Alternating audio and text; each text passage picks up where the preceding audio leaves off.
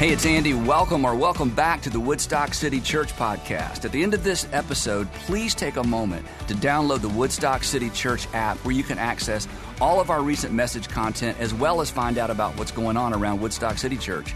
And the app is the easiest way to share this content with a friend. But most importantly, I hope the following presentation inspires you to take your next step in your faith journey.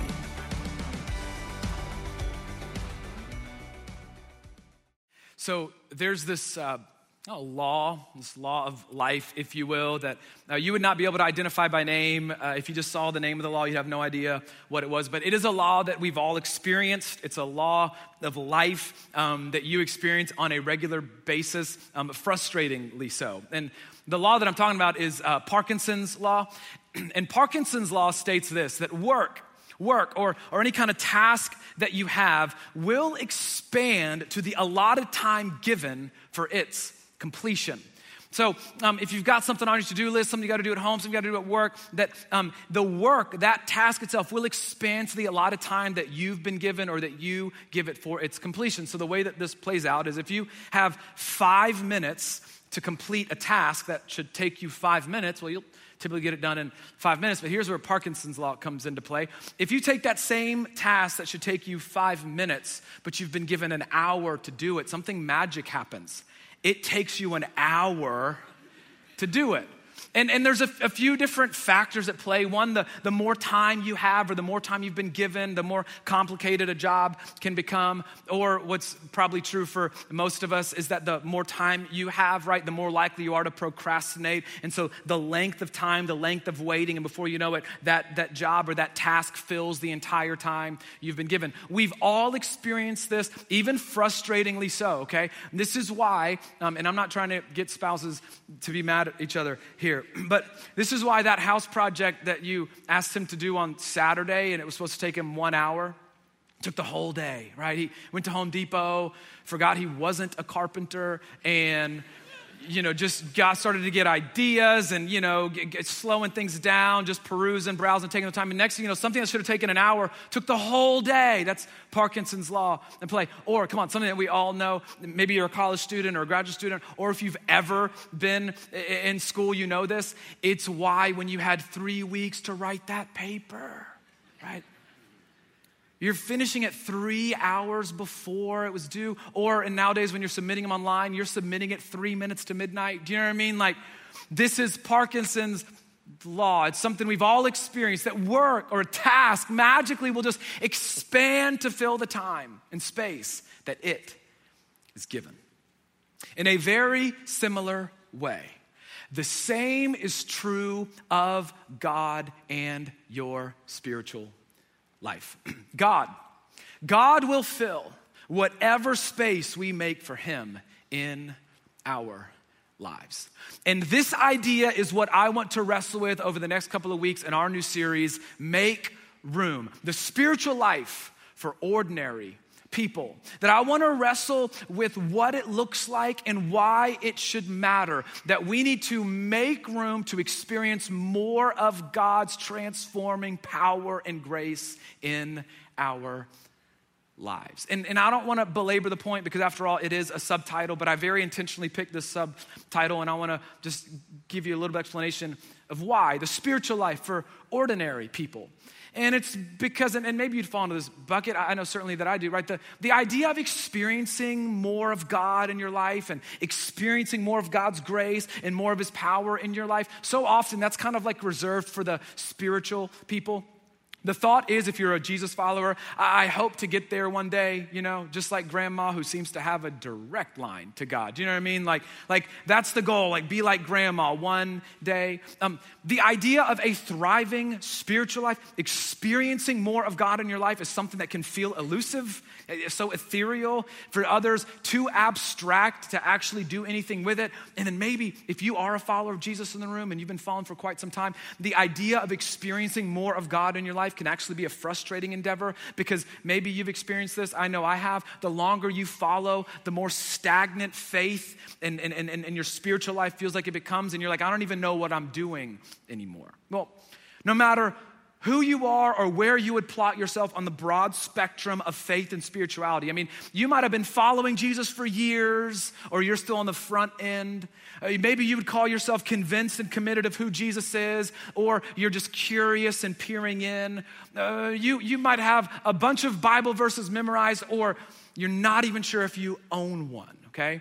The potential to experience more of God's rule, grace, and power, and peace and love personally in your life is available to everyone.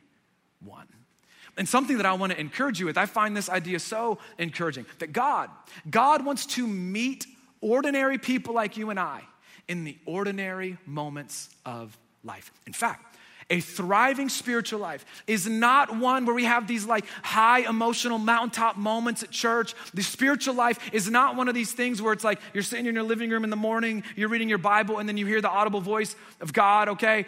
If that's ever happened, we need to have a different conversation. I've never heard it. But the spiritual life, a thriving spiritual life, is not these high mountaintop moments. Rather, it is quite simply, and I would say quite beautifully, walking with God and inviting God into the ordinary, seemingly mundane moments of parenting, of working, of schooling, of budgeting, of inviting God into the everyday moments of your life. That God is interested in your life.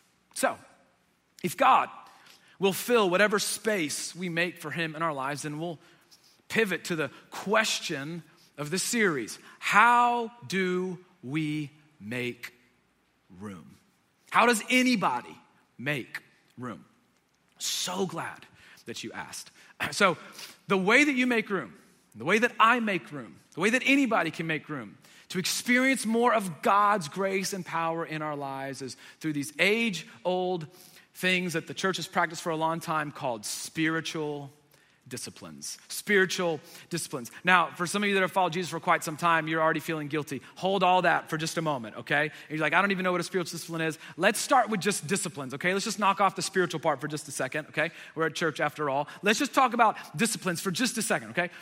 The key, you know this, the key to growing in any area of your life, the key to being able to do something that you cannot currently do is to put into practice the right disciplines that make room, that set the right conditions for you to progress and eventually be able to do the thing that you can't do or are not currently doing. Here's a pretty just kind of run-of-the-mill definition of a discipline. A discipline is any activity that you can do, any activity that I can do that will enable me to eventually do what I cannot currently do, right? Any activity, any discipline, any activity that I can do by my own willpower that will eventually give me the ability to do what I could not do, that will eventually give me the power to do what I could not do before. Let's take a really simple example. Running a marathon, okay? Running a marathon. You don't wake up and just decide tomorrow, after having never done any kind of running, that I'm gonna run a marathon. If you did that tomorrow, we might not see you the next day, right? Like, what do? If you decide to run a marathon, you put into practice the discipline of running. I've never done this, but I've heard if you train for a marathon, you get on a plane, right? You run 3 miles, and 5 miles, and 7 miles, and 9 miles, and 13, then back to 11, then 14. And eventually, through the training program and the discipline of running, you have now gained the ability, you've now gained the power to run a marathon, and you've got the bumper sticker to prove it, right? Disciplines enable you to progress. They facilitate growth. And even in some cases, and you've experienced this, especially in some cases with your health and even in certain relationships, certain disciplines, the right disciplines can be life-changing and even life-saving. What they do, they make room for you to access a power that you did not have before, to do what you could not do before. And the same is true with spiritual disciplines. And maybe even more helpful, change the language. They're spiritual habits that you should put into practice. Or maybe what a lot of authors and pastors that have been impactful to me that talk about these, call them spiritual practices Spiritual practices, age-old practices that church has been practicing for centuries that make room for us to experience more of God in our everyday lives. Things like the personal study of the scriptures, silence and solitude, prayer, sacrifice, fasting, Sabbath or rest, okay? But before we get into the details of the disciplines and before we get into all of that, okay, don't worry, we're not going there just yet. I don't want to get ahead. We've got to lay a groundwork. We've got to lay a groundwork for specifically what the spiritual disciplines are not. What they are not. Before we get into what they are and how to practice them, we need to get a few things right about what the spiritual disciplines are not. And I hope for just the next couple of minutes to take the pressure off some of you Christians are already feeling guilty, okay? So just hang with me for 1 second. Here's what the spiritual disciplines are not. They are not a barometer of spirituality. They are not a measure, a barometer of your spirituality. It is so easy. It's so easy to grow burdened by the idea of reading my Bible and praying and sacrificing and giving and all of those things if we think that God is grading us on our performance based on how well or how often we do them. Come on, we've all had moments where we felt guilty. It's been so long since I've prayed. It's been so long since I've opened up my Bible. What is the root of that guilt? That God is looking down at you and thinking, do better, be better, you should know better. But when these disciplines, these habits, these practices, when they become a way to impress God, we've completely missed the point. And in some cases, these disciplines, in a very toxic way, and I've been there, they can become a way to impress others. Whenever disciplines become a way to impress God or to impress other people, to show the barometer of spirituality that we have completely missed the point. They're not a way to impress God. God isn't looking to be impressed by you. They're a way to walk with God because he wants to walk with you. And as we'll see in a minute, you can practice all these disciplines perfectly and completely miss the point. Number two, they are not a way to earn favor with God. This is so important, so helpful. Take some of the pressure off. They're not a way to get extra credit with God. They're not a way to earn more grace. They're not a way to earn more favor. They're not a way to earn forgiveness. They're not a way to earn goodwill. They're not a way to earn a hedge of protection around your life. Come on, we've all been there. Have you ever been in a situation where something didn't go your way and you had a thought, wouldn't have happened if I'd been reading my Bible more? Wouldn't have happened if I just volunteered at church more? This wouldn't have happened. Come on. To do that is just bad theology. That God's love for you has never been based on your performance, and it never will be. In fact, the disciplines, they're not for him. They're for you, and they're for me. They're not a way to earn his grace. In fact, as my wife Julie so just powerfully said as I was processing this series with her, she said this, and I quote, that disciplines are not a way to earn God's grace. Disciplines are in a way to put you in the path of God's grace. It's right there. Sidebar, if you're married, quote your spouse in a presentation, okay? But she's so right. It's not a way to earn anything. That God's grace is already there. God's grace is already available. That these disciplines, they put you in the path of God's grace that's already freely given. And third, they're not necessarily unpleasant. Okay? Just because it's a discipline doesn't mean you would choose not to do it if you had the choice. In fact, I'm just telling you, if you stuck with me throughout the series, I think here's what you'll find. In this fast-paced, always going, always earning, overstimulated, comparison as a hobby, worth in the zeros, the titles and the things, world full of distractions that we live in, anything that might lead you to become a person that experiences more joy, peace, and love, I'm just telling you, you might find these things to be downright enjoyable. In fact, I'd argue that maybe in a time unlike any other time in history, we are probably more hungry and thirsty for these disciplines than ever before, and maybe even more than you realize. And lastly, and where I want to spend most of our time this morning, is they are not the end. they are a means to an end. That these disciplines, whatever it is, prayer, Bible, right, whatever you want to talk about, they are not the end goal. This is so important for us to get. The goal, the end, is not the discipline itself. The nature of a discipline, right? It's to enable you to do what you can't currently do. Training is never the end.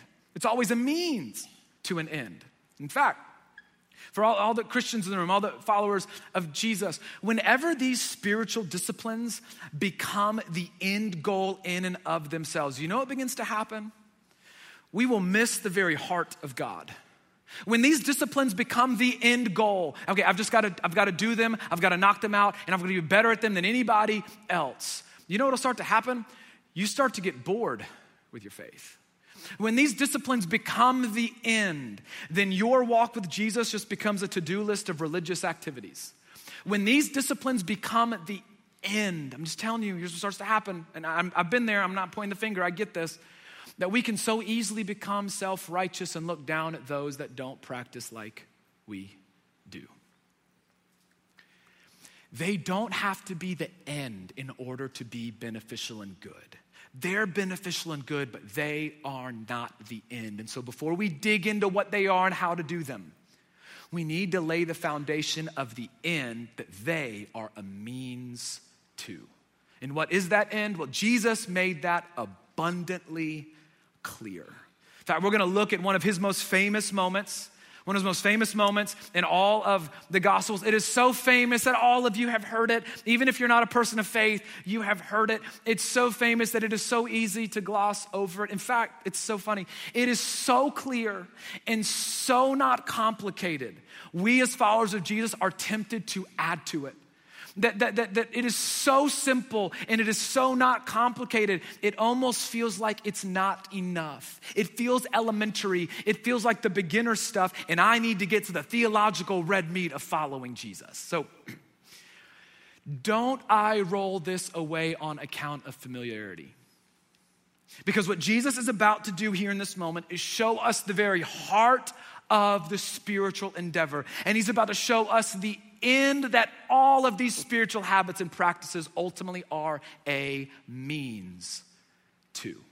So Matthew chapter 22, Jesus finds himself in a debate with the Sadducees, who were like the Pharisees, two religious groups of religious leaders in the day. They had a little bit of different theology, but if there's one thing they lined up on, it was they did not like Jesus. And so Jesus is in an argument with the Sadducees, not an argument, in a debate, a healthy debate. Rabbis debated, teachers debated, and he's crushing the Sadducees. In Matthew chapter 22, verse 34, Matthew tells us, hearing that Jesus had silenced the Sadducees in the previous arguments. In other words, that word literally means he muzzled them. Like they just had no idea what to do. They were down and out. So hearing that Jesus had silenced the Sadducees, the Pharisees, they got together. Like, all right, we got to go help our friends, okay? And so they got together, Family Feud style, okay? You know what I'm talking about.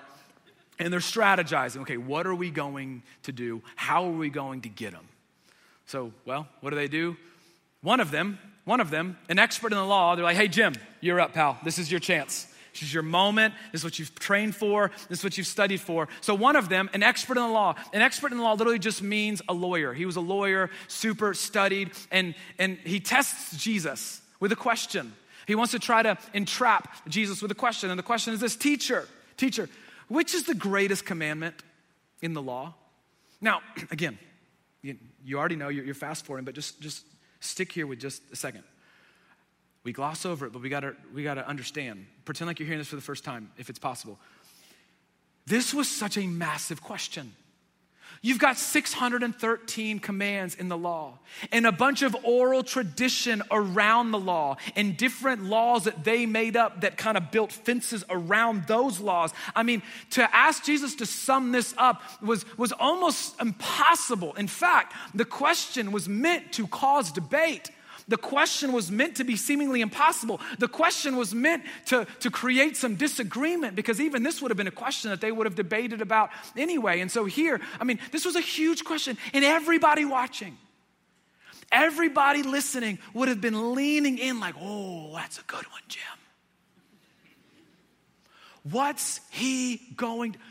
What could he possibly say that would appease everybody. I mean, come on, how do you answer that? How do you pick just one?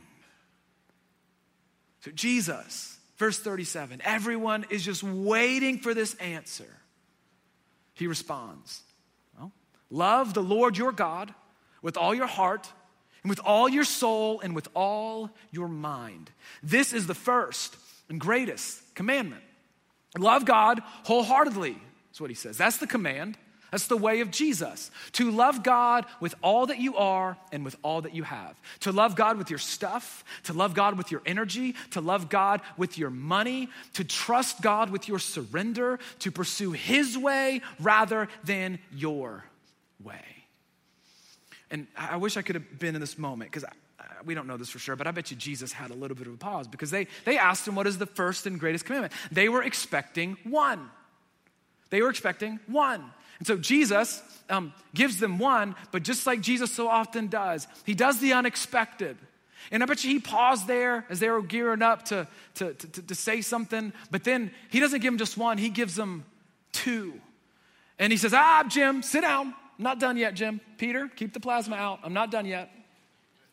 He says, in the second, and then I've been like, whoa, the second. He says the second is like it. The second is connected to it. Love your neighbor as yourself. Wholehearted love for God means seeing other people as God sees them. All people are objects of God's love. So the logical conclusion that Jesus is arguing, according to him, is that to love God with all that you are and all that you have, you must and you will love all people. No conditions, no exclusions, no restrictions, no exceptions. Whoever doesn't love their fellow human being fails to love God wholeheartedly. He takes these two and he links them together, bonds them together for good. And then as if that wasn't shocking enough, Jesus, he kind of takes it a step further. Again, this is so normal to us, but the language here is so important. The question from the lawyer was, hey, what's the first and greatest commandment of the law? Jesus goes on to say, all the law and the prophets hang on these two commandments. In other words, you asked about the law. I'm going to lump in everything you've ever heard from God. Every law and all that you've ever heard from the prophets that your ancestor heard from, Isaiah and Jeremiah, all of them, all the law and all the prophets, anything you've ever heard from God, I'm lumping this all into one. And all of that, he says, hangs on, depends on these two commandments. Without them, nothing else can stand. Without these two, the rest of it is meaningless and of no value. That without growing in these two commands, as the Apostle Paul would later say in 1 Corinthians 13, you've gained nothing by doing everything else. Fulfilling anything that God has commanded finds its root here. Following and walking in the way of Jesus finds its roots here. And I love here, Matthew, this is his account of this moment. This is where his ends. Mark must have been a lot snarkier than Matthew because at the end of his account of this moment, he adds this line. And from then on, no one dared ask him any more questions. Mark was like, hang on, I'm going to put this in here because he got him. The reason's obvious. He'd answered the question about the ultimate end of the spiritual life to the most spiritual people, quote unquote, of the day in a way that none of them and no one before had ever heard, and they were left speechless, jaws on the floor. And no one dared ask him another one. More important than your sacrifices, more important than your burnt offerings, more important than your prayers in the public square. Love God, love people. And the irony was he was saying this to a group of people that put spiritual activity and practiced spiritual activity at the expense of this very command. Love God, love people. Without them, you've gained nothing. And here's a little hint. Here's a little, I don't know, bring you in. You don't ever graduate from these two commands. You don't ever get there. You don't ever make it there. This is it. Like, this is the end and the goal. Not some kind of discipline. I love what John Ortberg, who's a super influential pastor and author that has influenced my life greatly, this is what he wrote about this. He said, the true indicator of your spiritual well-being is growth in the ability, the power to love God and love people. And if we can do this, I love this, this is so real. If we can do this without the practice of any particular spiritual disciplines, then by all means, we should by all means skip them. They're not the goal. They're not the end. And if they're not helping you become more of a person of love, to love God and love people, then by all means, just skip them. But here's what John knows. Here's what you know, and I'll speak for myself. Here's what I know, okay? Get real vulnerable and honest. You have to promise to not leave our church, okay? I'm not naturally good at loving people. I'm not naturally good at showing compassion. I'm not naturally good at being kind or patient. I know, it's shocking. I know, it's crazy. Come on. I'm not naturally good at being selfless.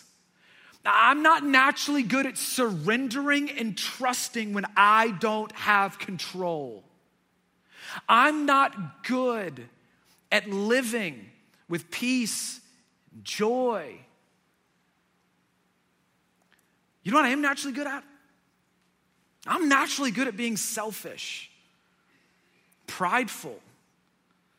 More than I'd like to admit, I'm naturally good at being controlling. I'm more naturally good at worrying and stressing when I'm not in control. In other words, I'm really naturally good at being myself. Anybody else? I'm naturally good at being myself. I'm not naturally good at loving God and loving people. In other words, I'm naturally good at being myself, and I am not naturally good at being like Jesus. Our teacher, our example, our Lord, a living, breathing representation and perfect demonstration of what it means to love God and to love people. And this is not elementary, and this is not rudimentary, this is not 101 stuff. This is the goal. He is the goal. Full stop. So we've come then full circle. The spiritual disciplines, like any discipline, enabling you to do what you cannot do on your own. And in this case, loving God with all your heart and with all your soul and with all your mind and loving people. In other words, living like Jesus. That the spiritual disciplines are a means to what end? The ultimate end of thinking like and feeling like and behaving like and loving just like Jesus.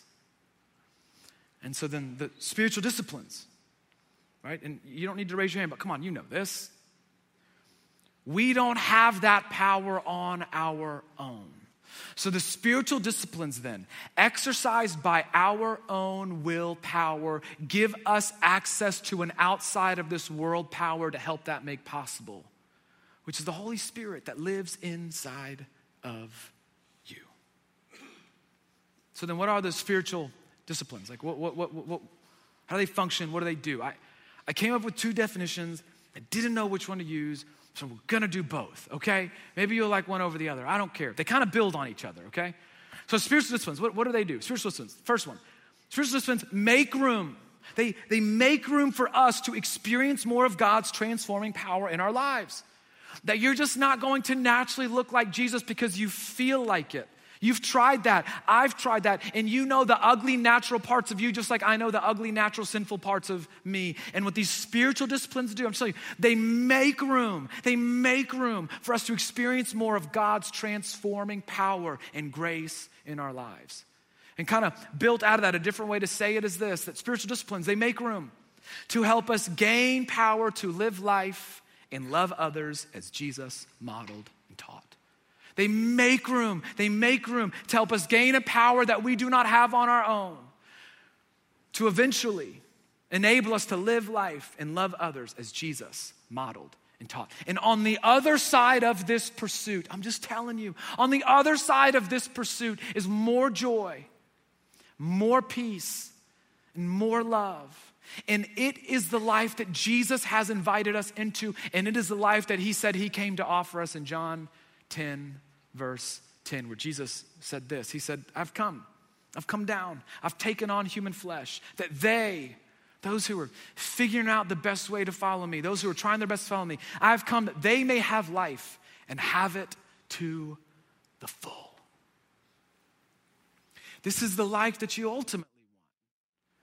A fulfilling life, a full life marked by peace, marked by joy, marked by love, and all those three together infiltrating every area of your life, infiltrating every relationship in your life, preceding every thought, anchoring your soul in any circumstance to the hope of Jesus, and living and walking with more purpose than you could have ever imagined. He said, that's the fullness I've come to offer you. Here's the problem. Some of us aren't experiencing that fullness because we aren't making enough room. It's not because God is absent. It's not because there's anything wrong with your faith. It's because we just simply haven't made enough room. I'm just telling you, you will experience as much of God as you are willing to make room for. That you have been on his radar far before he was ever on yours. He is there, he is ready, and he is willing, and he is waiting. And I'm just telling you, you will experience as much of him as we are willing to make room for. And what we're gonna find is these disciplines, these spiritual habits and practices, they're so life-giving. Not always gonna be easy, but they're so life-giving. Here's what they're gonna cause you to do. They're gonna force you to slow down. They're gonna force you to slow down, to stop running the rat race of humanity, to slow down long enough to hear God speak to your heart, to be reminded of what is true no matter what is right in front of you. That these spiritual habits, these spiritual practices and disciplines, they're gonna lead you to sacrifice for others. Finding purpose and giving your life away is unlike anything else that we will ever do. You're gonna find more life there and more joy there. That these disciplines, they're gonna lead to stretching you out of your comfort zone into bigger and better faith. You're gonna take steps you never thought you could take, do things you never would have thought to do before you made space to experience where God was leading you. And then they're gonna prompt you to surrender, to trust. And in that trust and in that surrender, with all that we can't control, is a space where our heart can experience true joy and true peace.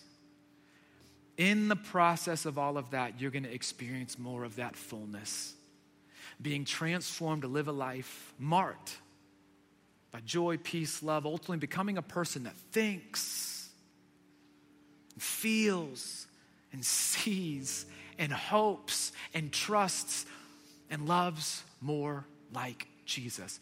That is fullness. That is real life. And that's the life, come on, that you ultimately really want. That's the life that this world needs. That's the life that your kids need. That's the life that your spouse needs. That is the life that this community needs. That is the life that'll be a life used by God. That is a life that will make us shine in the darkness. It's available. And that is a life worth making room for. I'm just telling you, God will expand to fill whatever space that you make for him. I'm telling you, the more space you make, I'm telling you, he'll fill it. He will meet you. For some of you, he will meet you in a way that you've never known possible. He'll transform you. Our job is to make room, to get into the path of his grace. Disciplines exist ultimately because we need God. So our job is to make the room. If we do our part, I'm just telling you, he is faithful to meet you and fill the space and do his. So, what are some of the disciplines specifically, and how do we begin to practice them to make room? Well, that is where we'll pick up next week as we conclude our series. Make room, the spiritual life for ordinary people. Let me pray for you. Heavenly Father, thanks that you see us. How encouraging of a thought that you are interested in the ordinary, mundane moments of our life. How beautiful is it that the spiritual endeavor is inviting you into those moments, walking with you, moment by moment connection. Heavenly Father, I pray that as we journey through these conversations and through this series, I pray, Lord, that you would give us the eyes to see where we could make more room, and give us the courage to do something with what we learn. Thank you for the model that is Jesus. Thank you that you're not looking for us to earn anything with you, but you just want to transform us to live and look more like him, because not only is that better for us, but for the world around us. So may you do a work in our hearts. Would you start something over the next couple of weeks? Would you stir something up in us? And may we begin to experience more of your rule, grace, and power in our lives than we have ever experienced before. Give us the courage to make room. We trust you to fill it. It's in Jesus' name that we pray. Amen.